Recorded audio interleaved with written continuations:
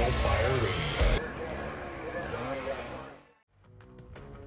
Hey everyone, welcome back to the podcast. This week, the week of May 29th, rolling into June. Monday is Memorial Day, a day that we reflect, a day that we think of our service members here and abroad, protecting our freedoms and allowing us to do what we do at home. And for that, I am grateful for those that serve and protect my freedom. Thank you. I appreciate all of you, and we'd love to hear from you. Don't be afraid to use the email at podcast@nationalfireradio.com. We'd love to hear from you, especially if you're serving overseas or domestically here within our country, protecting our borders and freedoms. We'd love to hear from you. Please send us an email, podcast@nationalfireradio.com. We'd love to hear from you. Hear where you are, what you do, where you're stationed. I think it'd be great. We'd love to share some of those stories. So don't be afraid to reach out. Anyway, this week, all new episodes by National Fire Radio. Some great heavy hitters, some very powerful episodes will be coming out, as well as a new episode from the Size Up on this Tuesday. So thanks for tuning in. As always, please do me a favor and give our sponsors a quick listen before we roll into the daily episode. This episode's brought to you by Box Alarm Grills. When your apparatus arrives on scene, are you making the best showing? Looking to set your rig apart from everyone else? Want your engine, truck, or rescue to be easily identifiable? There is a solution. With large aluminum grill numbers and full-width rear mud flaps from Box Alarm Grills. Formed by Danny and a team of fellow firefighters, Box Alarm Grills gets it. They know what it means to show pride in your ride, delivering the quality construction and design that fire departments demand. That's why their grill numbers and mud flaps grab attention, enhance visibility, and make your fleet recognizable on scene while responding or just driving around town. Built in the USA by a family-owned business, Box Alarm Grills is quickly becoming the choice of fire companies, apparatus planners, and fire truck manufacturers with out-of-the-box or custom solutions. Check out functional, durable grill numbers and mud flaps from Box Alarm Grills today at boxalarmgrills.com and on Facebook and Instagram. And like Danny and his crew like to say, add pride to your ride. This episode's brought to you by Taylor's Tins. Taylor and his crew at Taylor's Tins have been manufacturing aluminum helmet fronts since 2017. With over 200,000 tins in the market, they are a leader in the helmet front space.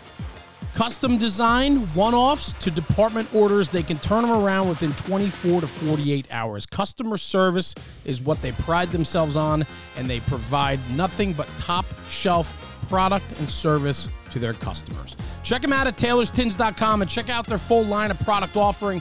They've always been a very strong supporter since day one with the National Fire Radio podcast and platform, and Taylor and his crew have become dear friends of ours, and we appreciate the support. And at checkout, for a little extra bonus, use coupon code NFR Sent Me. That's NFR Sent Me for a discount on your order. Exclusions do apply.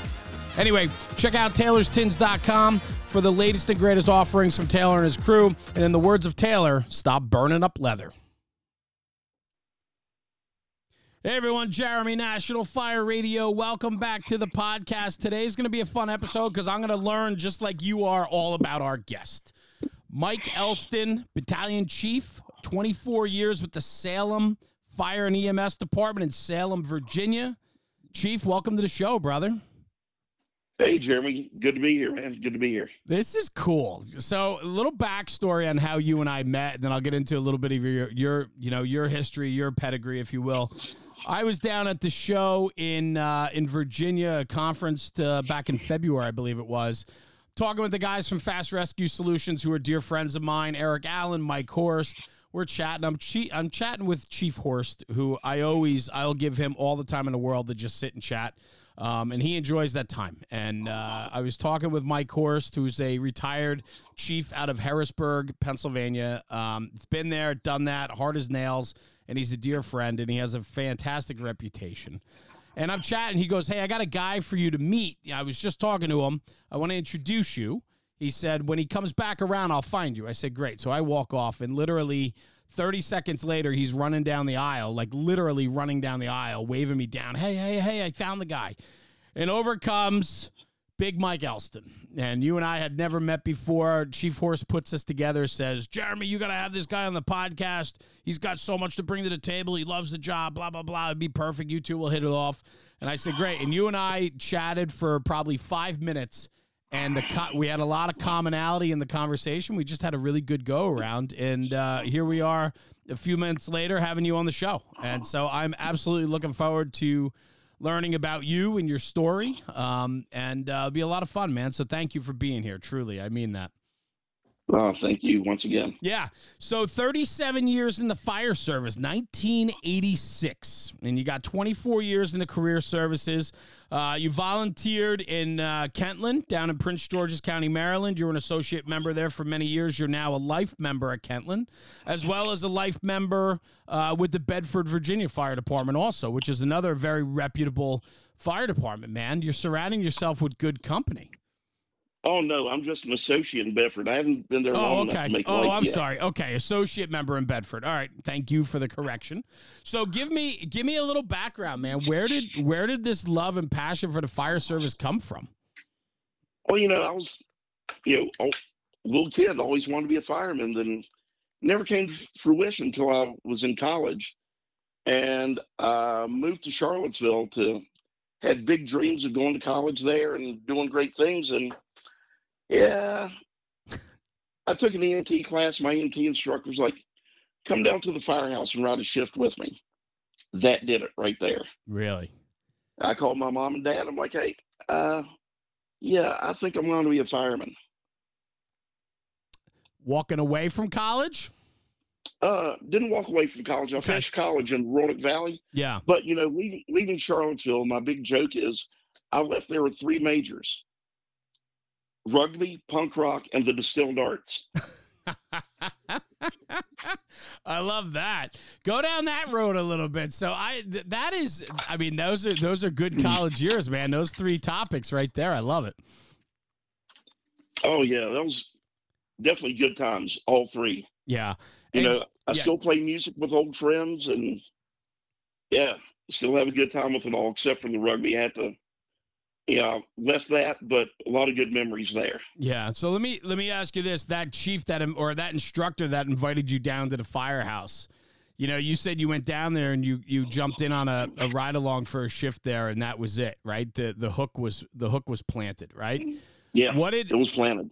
What was that? Did that gentleman become a mentor to you, or was it just the guy that got you hooked? Like, what about it? What about you? Did he see to say, like, I got to bring this guy down here? I think he's got that fire in his eye, if you will. I think he saw that I was going down a bad path with some of the people I was hanging out with, and like, hey, come down to the firehouse ride. And he definitely became one of my greatest mentors. And he still is, because, nice. I occasionally get to teach with him, and that's definitely an honor. Yeah. 37 years in the fire service, still learning. I love that. Absolutely. Mentorship is super important. And yes, it is. When an individual takes time out of their schedule to see something in someone else and then give them the opportunity to pursue it. I mean, what that guy did for you with that invitation that day is probably life-changing for you, if you think about it. Oh, it definitely was. It definitely was. And, as we grow, there are bumps along the way, but I go back to, like, things that he told me that kept me going through this. Yeah. And do you find yourself ever in this position now? I mean, with 37 years under your belt in the fire service, do you find yourself, or have you found yourself in that position where, you are influencing others, or you're at a position where, you are maybe considered a mentor to someone?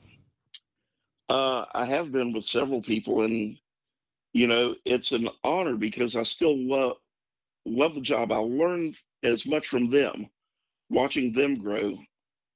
It's amazing. Success of your people, how important is that to you? That's very important, because that's what's going to keep the fire service going.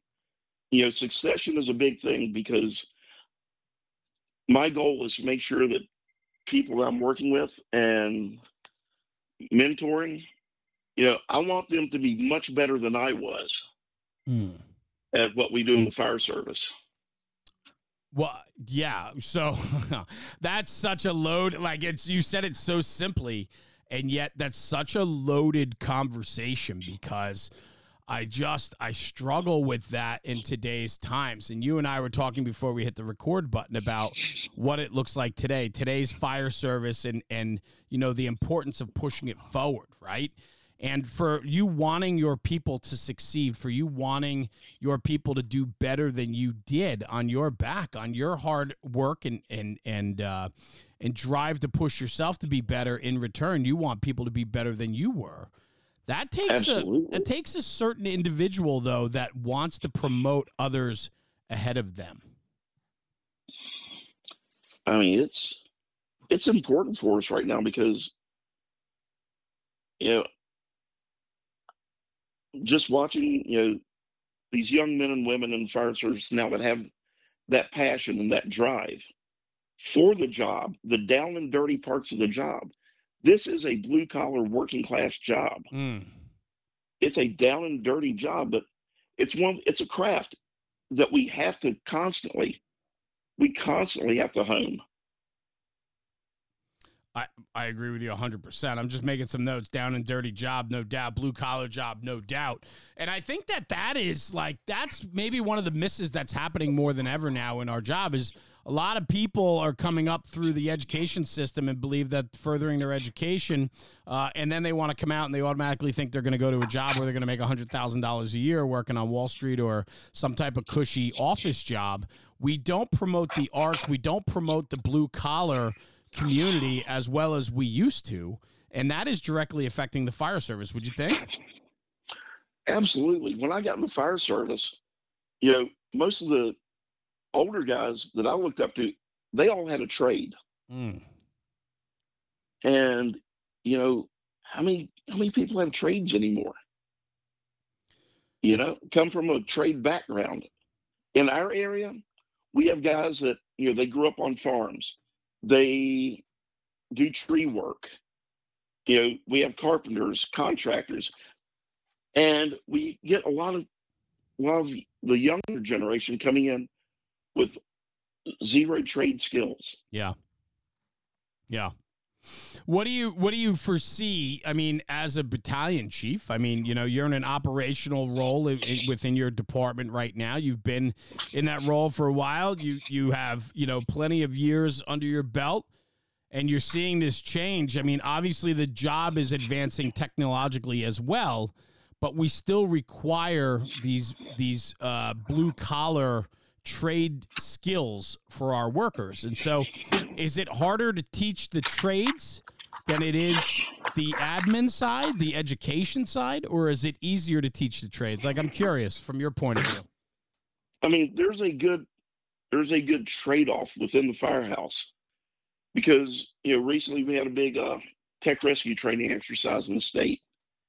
And we watched some of the guys that, would take the younger guys like, hey, let me show you how this works. I'll get down here with you and this is going to work this way. We see it in the firehouse. Hey, let me show you how to do this. And in turn, you got this younger generation going, hey, let me show you how to do this, how to work this on social media, how to work this on your phone to where you can pull up these documents and do all this. So I see a good trade. Yeah, I like that. I mean, there is a big trade-off, right? Generational trade-offs. It's what each generation is good at, and if they could bring it to the table and find and meld it together, it becomes part of the equation, right? And you can get to the answer. And I think that's a very interesting way to look at it, and we need to value that. And I don't think one set of skills should be valued over another set of skills. Oh, absolutely not. We need both right now. Yeah. Yeah, I would agree with you wholeheartedly on that. I think what's interesting too, though, when you talk about trades and you talk about learning the trades, a lot of just like the fire service, when you're carpentry, farming, plumbing, electrician, landscaping, a lot of it is learned on the training grounds or on the actual grounds in which you work, just like the fire service, right? We can train. We can put you through a technical school for HVAC training. But until you get into Mrs. Smith's hot attic or into a commercial building to run ductwork and you come up against real world problems is when you start to really learn the job. So there's tremendous value, not just in the trade itself, but the act of learning the trade is very similar to firefighting because it requires that fire ground, that actual playground to learn on, right? Absolutely. Yeah. Absolutely. That's where, good lessons are learned and sometimes hard lessons are learned there. How important are the hard lessons? We learn from them. We always do. Yeah. I mean, those hard lessons are important. Making mistakes, right? In his 37-year career in the fire service, running with some very busy volunteer departments, as well as your career department, I'm sure you've made plenty of mistakes. Absolutely. I have too. Talk about that. Talk about that process for you and what that looks like. A lot of times, even, starting out, if I, not pulling the hose right, not, getting that rack on your shoulder right, and you've got that senior guy like in your ear, this is why you did this. You did this way. You got to fix this. This is what you need to do to fix it. Now do it again. And, even stuff on the fire ground. Hey, you should have gone this way, should have gone right instead of left. Why'd you go that way? No. And you get those lessons right there. And that's a mistake. That's a lesson you're never going to forget. Yeah. Because, go ahead. Because, those hard lessons, we talk about them. But when it really comes down to it, that could either mean the life or injury to a civilian or us. So, we don't have a lot of margin for error in what we do. That is very true. There's not a lot of margin for error built into our systems for sure. Let me ask you this, coming up through the system when you did through the fire service, I mean, you're talking mid to late 80s, 90s, right? I mean, these are times that probably down in Prince George's County when you were riding in Kentland and so on, probably pretty good amount of fire duty. I have to think that you guys were running a lot, right? Then you're in your times of being there. The senior men, the guys that were mentors to you, talk to me about their demeanor and what an impact they had on you. See, I got there in 2006, so I was kind of a late bloomer. Oh, okay. Gotcha. Okay. I was kind of a late bloomer, but still, there were guys that were great mentors there that, I mean, it was a very humbling experience for me coming there as a late bloomer. Because, okay, I think I know this, and you realize you don't know as much as you think. And they let you know about it. And I thank them for the lessons I learned. Because, it taught me to be a better fireman. It taught me to train harder. Because they realized that they held you accountable. Sorry. No, I was going to say. I was held accountable. Yeah. Yeah. Do you find that, I mean, in those in those days, right? I mean, where you had people on the line that weren't afraid to hold you accountable, did you find in the other, after the first conversation about the mistake, were they then there to help you pick up your game to learn from that mistake? Yeah. So, absolutely. So talk to me about that process, because to me, that's a huge issue that we need to be sure of, that if we're going to work with people and point out mistakes and identify and people take accountability for their actions, we then need to give them the opportunity to fix it, to get better. And we have to be patient and willing to work with them. So there was a lot of kitchen table conversations and a lot of, hey, let's go out in the bay. Let's run through this. And there's a lot of, hands-on, repetitive, skills, getting skills in, sets and reps. There was a lot of sets and reps. Then go back, talk about it again, sets and reps. And you understand the why behind, okay, this is the reason why we're doing this. So it was laid out as you did it. This is why we move this way. This is why you carry this way. So, and that has paid off over the years, definitely. Well, and that's the thing, right? And I love that conversation because when the table gets set earlier in your career, it allows you and sets you up for success and then becoming an influential person in your later years. I think there's unfortunately great people in the fire service that never got a good opportunity to learn from good people. And they might have gone sideways or their career doesn't look like what it could have because they lacked the mentorship or the senior person that could help them perfect or master their game. And I think that's a real interesting conversation because a lot of people struggle in finding a good mentor. You know, good fire departments have good people. Good fire departments, breed good mentors. Shitty fire departments often don't have good senior people. And that is a problem. Right. And, I had some great senior people coming up, when I got hired in Salem. Yeah, I kind of start off, yeah, I know this, I know that, but they taught me a lot of things that paid off in the end. Mm. And it wasn't always on the fire ground. It was sometimes dealing with other people. Yeah. That interpersonal communication. I love what the fire service can do for us as the individual. In my life, I equate so many things to the fire service, to the fire ground, to the way we treat and manage people as the civilians, to the people we work with or volunteer with. I relate so much of my life to the fire service. Do you do the same? Is that common for you? Oh, absolutely. Absolutely. And we're constantly growing every day. Talk about that.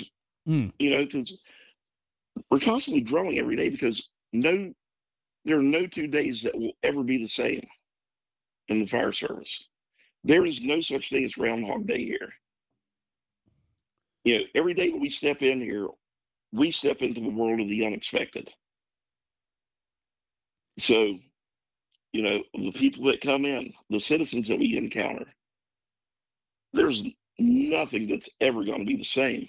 Yeah. I love that. I just wrote that down. No such thing as Groundhog Day around here. And that's very, very true. And I think we have to have that mindset every single time we cross that threshold and walk into the firehouse. Because I think when we don't, that's when complacency starts to creep in. And that's when we get a little too comfortable with where we are and what we are. So talk to me a little bit more now about, the progression. So you met a great mentor in college, told you to come down, ride along. You fell in love with it. You got the hook.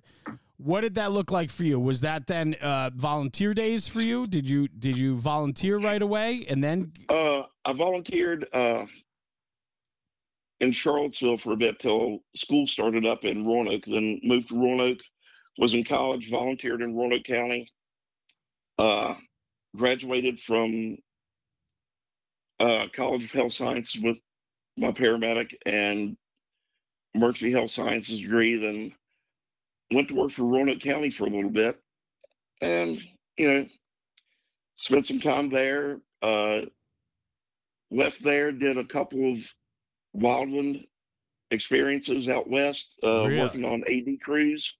Huh. That was pretty crazy. How'd you find your way there? That's interesting. So the county around Roanoke County has a big wildland urban interface area. So, okay. And got into it, while I was volunteering. It's like, hey, I can make money doing this. Yeah. Younger, more fit, skinnier days of doing a lot of running and all that. So had a blast with that. Then went to work for pardon me. Yep. Worked in the emergency department at a local hospital for a bit. Did some transport service stuff until application process came up for Salem. Applied, and here we are today. Yeah.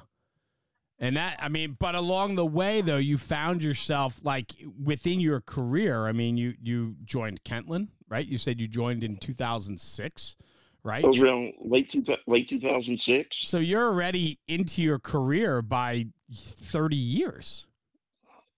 Yeah, 20 years in. Yeah, 20 years in. You decided to join one of the busiest volunteer fire departments in the country. Yeah. That had to be a little bit humbling, no? Absolutely, it was humbling. Absolutely, it was. I learned some of my best lessons there. Yeah, I mean, you alluded to that before, but I'm just thinking, like, I'm starting to wrap my brain around this conversation now, saying, like, all right, this guy's got 20 years in on the fire service. Things are moving in a direction that he's happy with. And then he says, let me go challenge myself further by going to ride with a busy, aggressive fire department. And then you drive up how many hours to get to Kentland? It was 5 hours. 5 hours. So you drive 5 hours, you go up there, you spend a couple days there.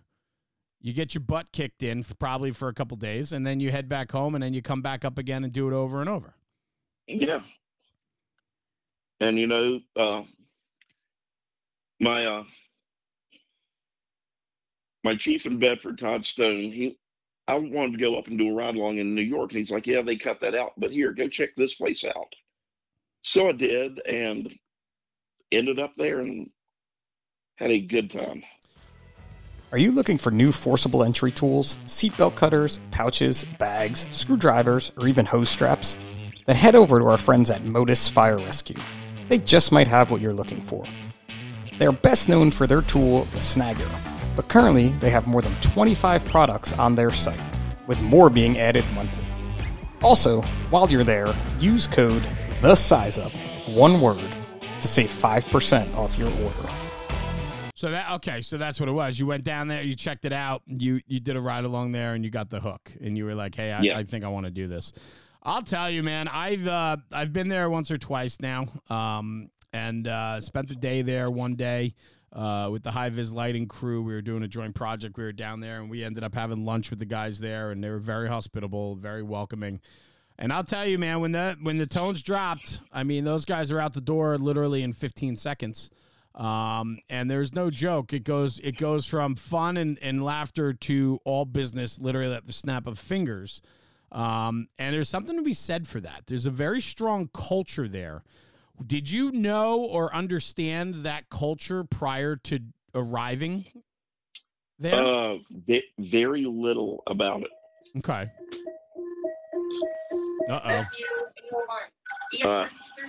BLS call going out. You going? Oh no, not at all. Okay. So it was, it was eye-opening. I learned about that culture during my ride-alongs, and I was like, "This is crazy. I like it." Yeah. Were you missing that? Some days I do, but then there's some days it's like, yeah, I can't even hang with those young kids now. I get it now for sure, right? But back then, coming in, I mean, you were 20 years in, and then you arrive there, and it's such a different way about it, and how protective they are of who they are, and if you're the belief that this is who we are, and this is. It was cool. I had a bunch of conversations with some of the older guys that were there that day, and their demeanor of how much they loved that firehouse and the fire company and the amount of history on the walls there and the guys that have come before them, they're very protective of that. And there's something to be said very loudly about that and how important that is in the fire service. Yes. Did you experience that before getting there? I mean, because listen, not all fire departments have a culture like that, and there's something to be said for it. And there was a lot of getting there that first time. It's like a lot of that side eye. You go like, who's this dude? So you gonna hang? Where are you from? What's your story? Kind of thing. Yeah. And yeah. Well, it's a no-nonsense place, man. We're there. Yeah, it's a no-nonsense place. There to do work. Yeah. either that you're there to do work or have a nice day. Yeah, exactly. Well, listen, man, so humbling, I'm sure. 20 years in, let me walk in the door of this place. I like it. I'd like to do this. And how many years have you been with them now? Since 06, I guess, right? Yeah. Then, I haven't really run regularly up there since a little bit before. My son was a member up there also. Oh, okay. Cool. And he got injured in my son was a Mayday up there. Oh, wow. All right. So I really haven't been up there since he got injured. Okay. But yeah, I miss the guys. I miss that culture and everything. And the big thing is it's about my son. Of course. I mean, that's, family first, of course. So yeah. Did he make out all right, or what's the? Yeah. He's doing well. He's back at his regular job. Okay. And doing phenomenal with that. Okay, great. So it's all good, and the guys up there were nothing but phenomenal. Wow. Still are. Yes, I mean, super important to take care of our own, recognize that, right, and do the right thing. Always do the right thing. Absolutely. For sure. Yeah. So as your days there, I mean, that had to be a lot of fun in the day of when you were there, and I'm sure there's a lot of memories and stories and experience to be made there. In your own career, battalion chief, did you ever want to or aspire to be in this position, or you found yourself to get there? I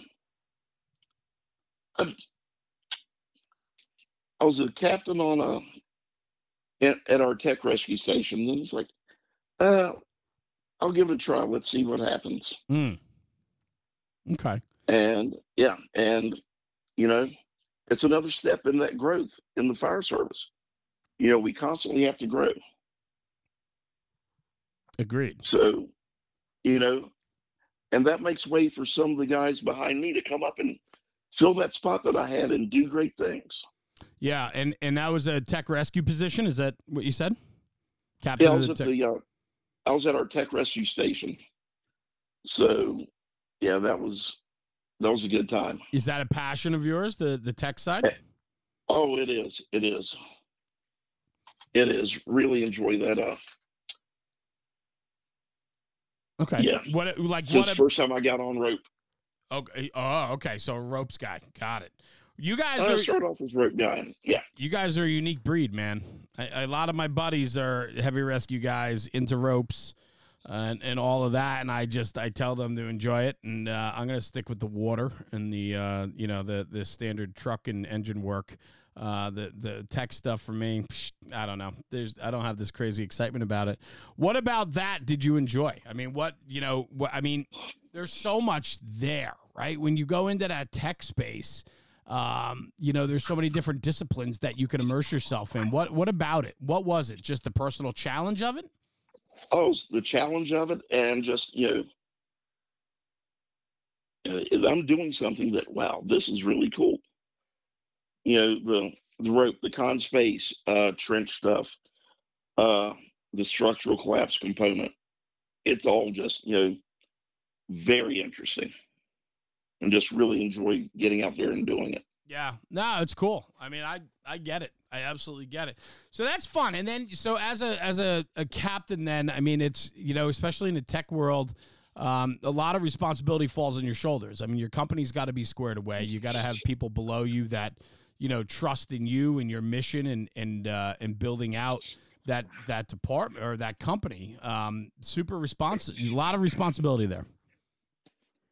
Absolutely. And, making sure that you're passing on skill sets to the guys so that when, they're coming up through the ranks, they have that passion, that drive to get out and do the same, just like everything else on the fire ground, with our skills. Wow, and I love that, right? The fact that you recognize the importance of how you treat those around you or the guys coming up behind you and giving them the opportunity to shine. Like you said before, there's something about a boss or a captain or a chief that wants their people to succeed. And I just think that makes for a very good conversation for sure.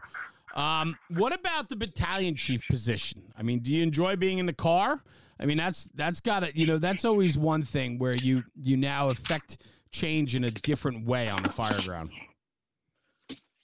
I do enjoy it. I do enjoy what I do. There are some days it's like, oh yeah, I miss riding that right front seat. Mm.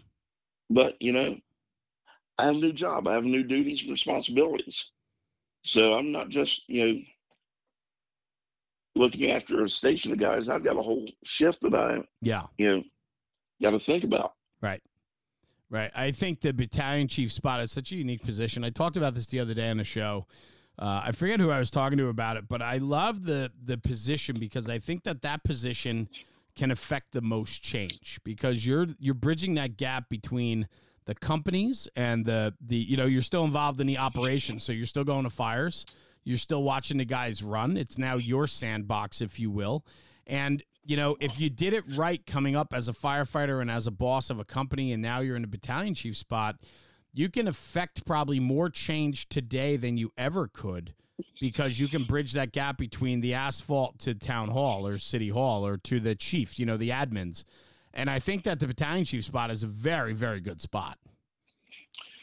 And, one of the things that's key to that is having good captains. Having good captains with good crews, that's everything. I'm here to support them. That's my job, is to make sure that my captains and their crews are taken care of. That's, that is my job. No because doubt. without good captains, yeah, we don't have good crews on fire ground. Well, and that's it, right? I mean, ultimately, if your companies are put together well and they're in a good position, you as a chief, it's your fire ground. However, you're working on behalf of the people, and when you let your people work, things go very well, especially when the companies are well put together. Yes. Well, it's got to be fun then. It's got to be a rewarding position for you, especially when you have the right people on the fire ground. Oh, absolutely.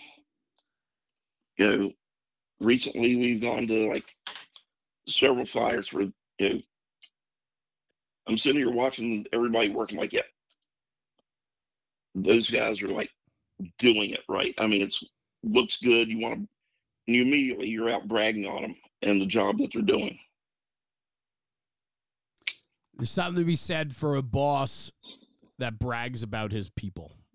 I freaking love that, man. Too many bosses talk about themselves and not about their people, when in fact they should be only talking about their people and not themselves.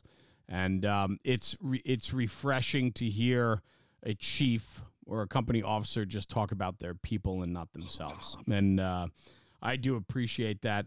Talk to me about some other loves that you have. I know you're into pipes and drums. I know that's very important to you. Talk about what that looks like in your world and how active you are with it and what that's done for you. So, got into that maybe 25 years ago or so. Just you'd see fire department stuff going on. There's always a pipe and drum band. It's like, that looks cool. I want to do that. So right next to the firehouse I work in right now, my civilian band practices next door to St. Paul's Episcopal. So I walked over there one day. It's like, hey, I want to learn how to do this. So I started taking piping lessons, and about midway through my lessons, we're like, hey, we need a bass drummer desperately. So went over, became a bass drummer. Then did that for quite some time, and I went up and they put out a request for a mass band for a funeral up in Northern Virginia. And that was my first, time going up. And it kind of hit home then, because when you see it and you're a part of it, it's like, hey, we're here to help honor the family and honor one of our fallen. This is awesome. Then, did some happier events that were even more fun, got to go and go to Texas, experience Chief Lasky's the honor guard and pipe and drum conference that they have. That was a good time. Yeah, I bet. Then you know, played at FDIC a couple of times, and you know, and just to get be out there with that group of men and women in the fire service that here we are honoring our own, but we're here having fun, and it's fire service tradition. Yeah. Yeah, it's a blast, especially when we get out and play for good times and good things. Well, that's it. I mean, it can't all be somber, right? And, it's a celebratory, we celebrate a lot in the fire service too, right? As much as we memorialize, we celebrate a lot as well. And, bagpipes and the drums have always been a part of that traditionally. When you put on your outfit for, your kilt, and you become part of the pipes and drum band, and you go to do an event, say it's a memorial or a funeral or a wake detail, something like that. What is that internal feel for you? I mean, I know I've stood at attention many of times for, I've stood honor guard for caskets. I've attended many funerals, line of duty death funerals. When in regards to that, when we're memorializing someone, it's got to be such an honor, I would think, for you to be a part of the ceremonial celebration of that individual by being a part of the pipes and drums. Is that accurate to say? It's very accurate because, we're part of the honor guard, and we're there for the families. We're there for the families, and we're for the brothers and sisters that lost a member. Yeah. It's all about them. And to be there to, support them, to honor them. That's the important part. No doubt. I mean, that's it, right? I mean, you often think about how powerful those moments are. And for people that have never attended a line of duty death funeral in particular, but even just a funeral of one of our own, maybe under terrible circumstances or natural circumstances, it's never easy. And the memorial part of it is celebrating their lives, and it's done in a traditional way. And with pipes and drums, it is ceremonial. And like when Amazing Grace drops at a funeral, there's not a dry eye on the street or in the building. Oh no, not at all. And I just think it's this moving tribute to those that have fallen, and it's our way of sending them off in a dignified and celebratory way to let them know that, we're there not only to pick up where they left off, but also for their families. And so I have to think for you to be a part of that, it probably shapes your outlook and your mindset quite regularly when you do events like that. It does. And you just, you sit, and after the ceremony, you talk, you get together, and it's like, wow, this, yeah. Yeah, for sure. Yeah. And then the celebratory side too, right? So then we have events, awards, award day, or exciting events like that, or holidays, St. Patrick's Day, or weddings, all these celebratory things too. You get to be a part of those memories for individuals too. I mean, that's got to be a lot of fun. Not only that, but I'm sure, like the fire service with the brotherhood and sisterhood, the camaraderie that comes from a group like that is, it's ingrained into your lifestyle. It's who you are. Oh, it is. It is. And, like good time stuff is always, yeah. Always welcomed. Yeah. I mean, that's the thing. It's like when the phone rings and the pipes and drums are needed, it goes one of two ways, right? It's either, a very good high or an awfully low. And that's got to be hard on you guys too, because, doing funeral after funeral can become difficult, I can assume. Absolutely. Yeah. You look forward to those good times. Yeah, for sure. Talk to me a little bit about, back on the fire aspect of it, you got 24 years in Salem. I think your time, I don't want to age you. I mean, you got 37 years in the fire service, 24 in your career job. I would think that 25-year mark is starting to approach. You're thinking about, I don't know, maybe, I don't want to say retirement, but slowing down or looking at something else. I mean, most guys are 20, 25, 30 years and so on. So what does the future look like for you? I know you mentioned to me earlier the importance of identifying the end of the career and looking back to say, what's the future coming up behind me and have I made an impact on that? Talk to me about your feelings on that. So, really haven't set a date yet, but yeah, I'm not putting you on the spot, brother. Yeah, really haven't set a date yet, but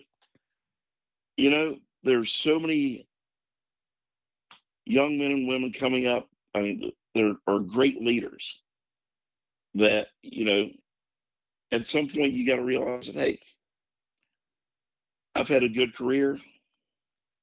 I need to step out of the way, enjoy what I have left of my life, and, let them come up and lead. We have a duty and an obligation to provide opportunity, right? Is that accurate? Very accurate. Very accurate. And sometimes that means we have to get out of our own way. And some people struggle with that. But I think the people that don't struggle with that are the ones that have constantly promoted their people along the way. And when you want those around you to do better and be better, you're willing to step back or step aside and let those people and let them have their time to shine. And those that are self-centered or focused solely on their own selves or career typically don't acknowledge that and when that needs to happen, and they hold their people back. Yeah. Yep. That's a good assessment of that. Yeah. So learning from your people, you mentioned it earlier. It's important to you. You're still a student of the game. You teach. I mean, so you're out teaching. You said a highlight of yours, and you're very humbled for it, is the opportunity to still teach with that gentleman that asked you to join him on that first night in his firehouse to come see what it was all about. That's got to be fun for you.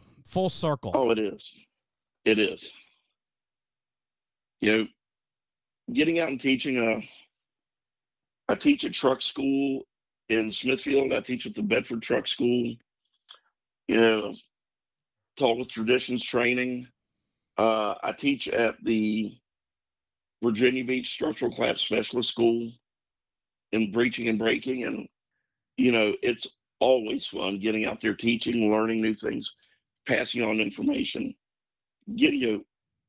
telling the students, we learn as much from you guys. So if you have something, a technique, show us, teach us about this. That's the fun thing about what's happening now is so many guys are attending these different conferences and they're getting immersed in this, unbelievable opportunities of learning. And then to have a culture where when they come home, they're welcomed to share it. They're welcomed to show us what they've learned or what they've picked up along the way. Some guys go to conferences. They go to your truck school, right, Mike? They go to your truck school. They pick up a tip or two. They take it back, and departments shit all over them for trying to better themselves. Isn't that wild that we do that? I've seen that happen in places, and you just wonder why. It just doesn't make sense, right? Like holding your people back or vilifying them for wanting to be better or do better and make the job better. I mean, it's just mind-numbing, and for that to happen, it sucks because there's great opportunities now more than ever. And I'm sure there's a lot of people that hold off on attending these opportunities because they know it's not worth it. And, when they come back and they get their balls broken. And we don't want that, man. We want a culture where we promote one another to be better and to do better. And I know you stand for that. We've talked about it over the last 45 minutes. That's an important topic for you, for sure.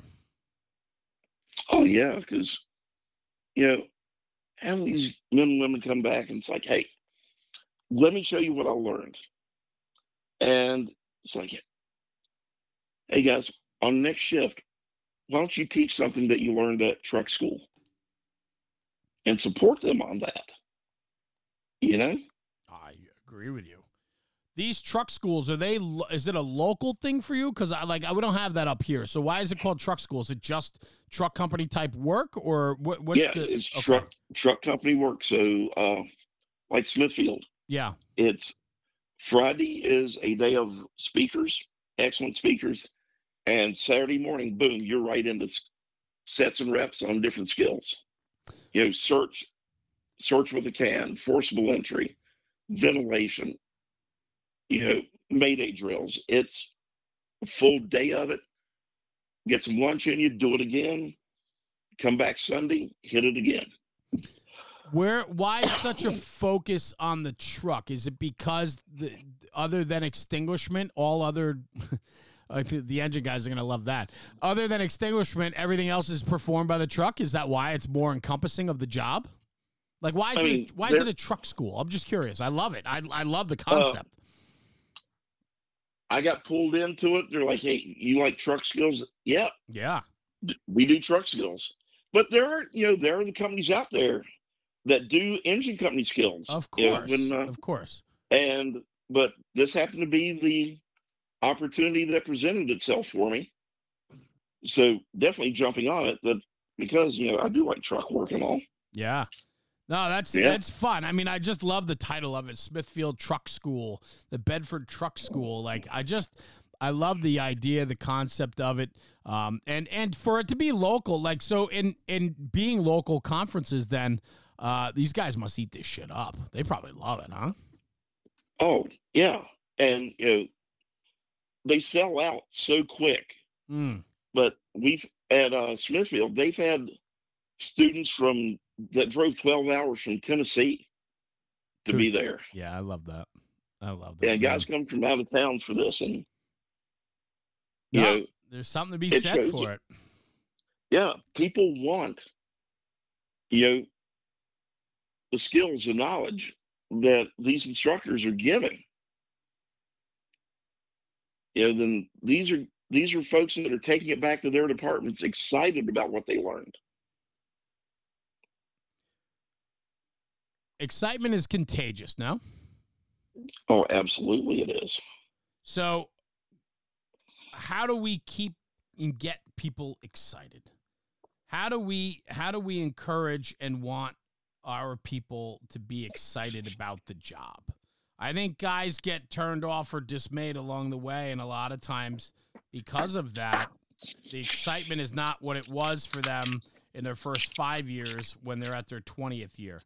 You got 24 years in the career seat, 37 in the fire service. You're still getting excited, no? Oh, absolutely, I do. And what is it? It's a love. It's a passion. It's that younger generation. You enjoy when they push you? Oh, they will push you, definitely. And that's what's really cool. And within that group, you find those that are the movers and shakers, the influencers that will influence others, and also, get that spark going in the older crowd too. It is fun to watch. There's unique people in this world, and in the fire service, I love those guys that can bridge all age groups based upon their enthusiasm and excitement and how they can sell themselves to people. It is exciting to watch, and there are people that I know all over this fire service that can excite the oldest guy to the youngest guy, and it's just infectious, man. When you find those people, not everyone can do it. I think inherently it's a trait that not everybody has. Right. And so we're going out. And and the thing is, you find those guys, and you feed them, you nourish them, you nurture them to keep that passion and fire that they have going. Yeah, I think those guys, though, inherently have it because they have this way about themselves where they know how to navigate the space, and they have this confidence about themselves that can't be challenged by others. And I love that. We need more people like that. Right. So what's next for Big Mike? What's next for you, Chief? We're wrapping up. What do you got that's next for you? Anything exciting? Anything coming up that you're looking forward to? Or No, just enjoying each day that's given to me. I love it. That's okay. That's good. I challenge you this. Keep doing what you're doing and keep working with these young guys and be inspired by them and let them do what they do. And I think when we let our people work and we manage them in a way that shows them we respect them and appreciate their efforts and what they bring forward, you get the best out of your people. And I get that sense about you. And I just enjoyed the conversation today with you, man. It was a lot of fun. Yeah, definitely enjoyed speaking with you. Good, Chief. Thank you very much for joining me. It's always fun to learn and meet new people, and I'm certainly honored to have you on today, to call you a friend. And it was nice to learn a little bit about you, and if I can ever help or do anything for you, Chief, do not hesitate to reach out. Thanks, Jeremy. It was a pleasure to be here. Yeah, good, man. Chief, stay right where you are. I'm just going to wrap up with the closing, and then I'll get right back to you. So hang on one sec, okay? Okay. Cool. Thank you. Everyone, thank you for tuning in for another episode of the National Fire Radio Podcast. Battalion Chief Mike Elston, Salem Fire and EMS out of Virginia. 24 years as a firefighter there, as well as 37 years overall in the fire service with some highly decorated departments. A man that loves the job. A great conversation today, so thank you for joining us. Take this conversation, take it back to the firehouse, and talk about it, because when we talk about the job, we are making the job better. Anyway, thanks for tuning in. We'll see you at the next one. Jeremy, National Fire Radio.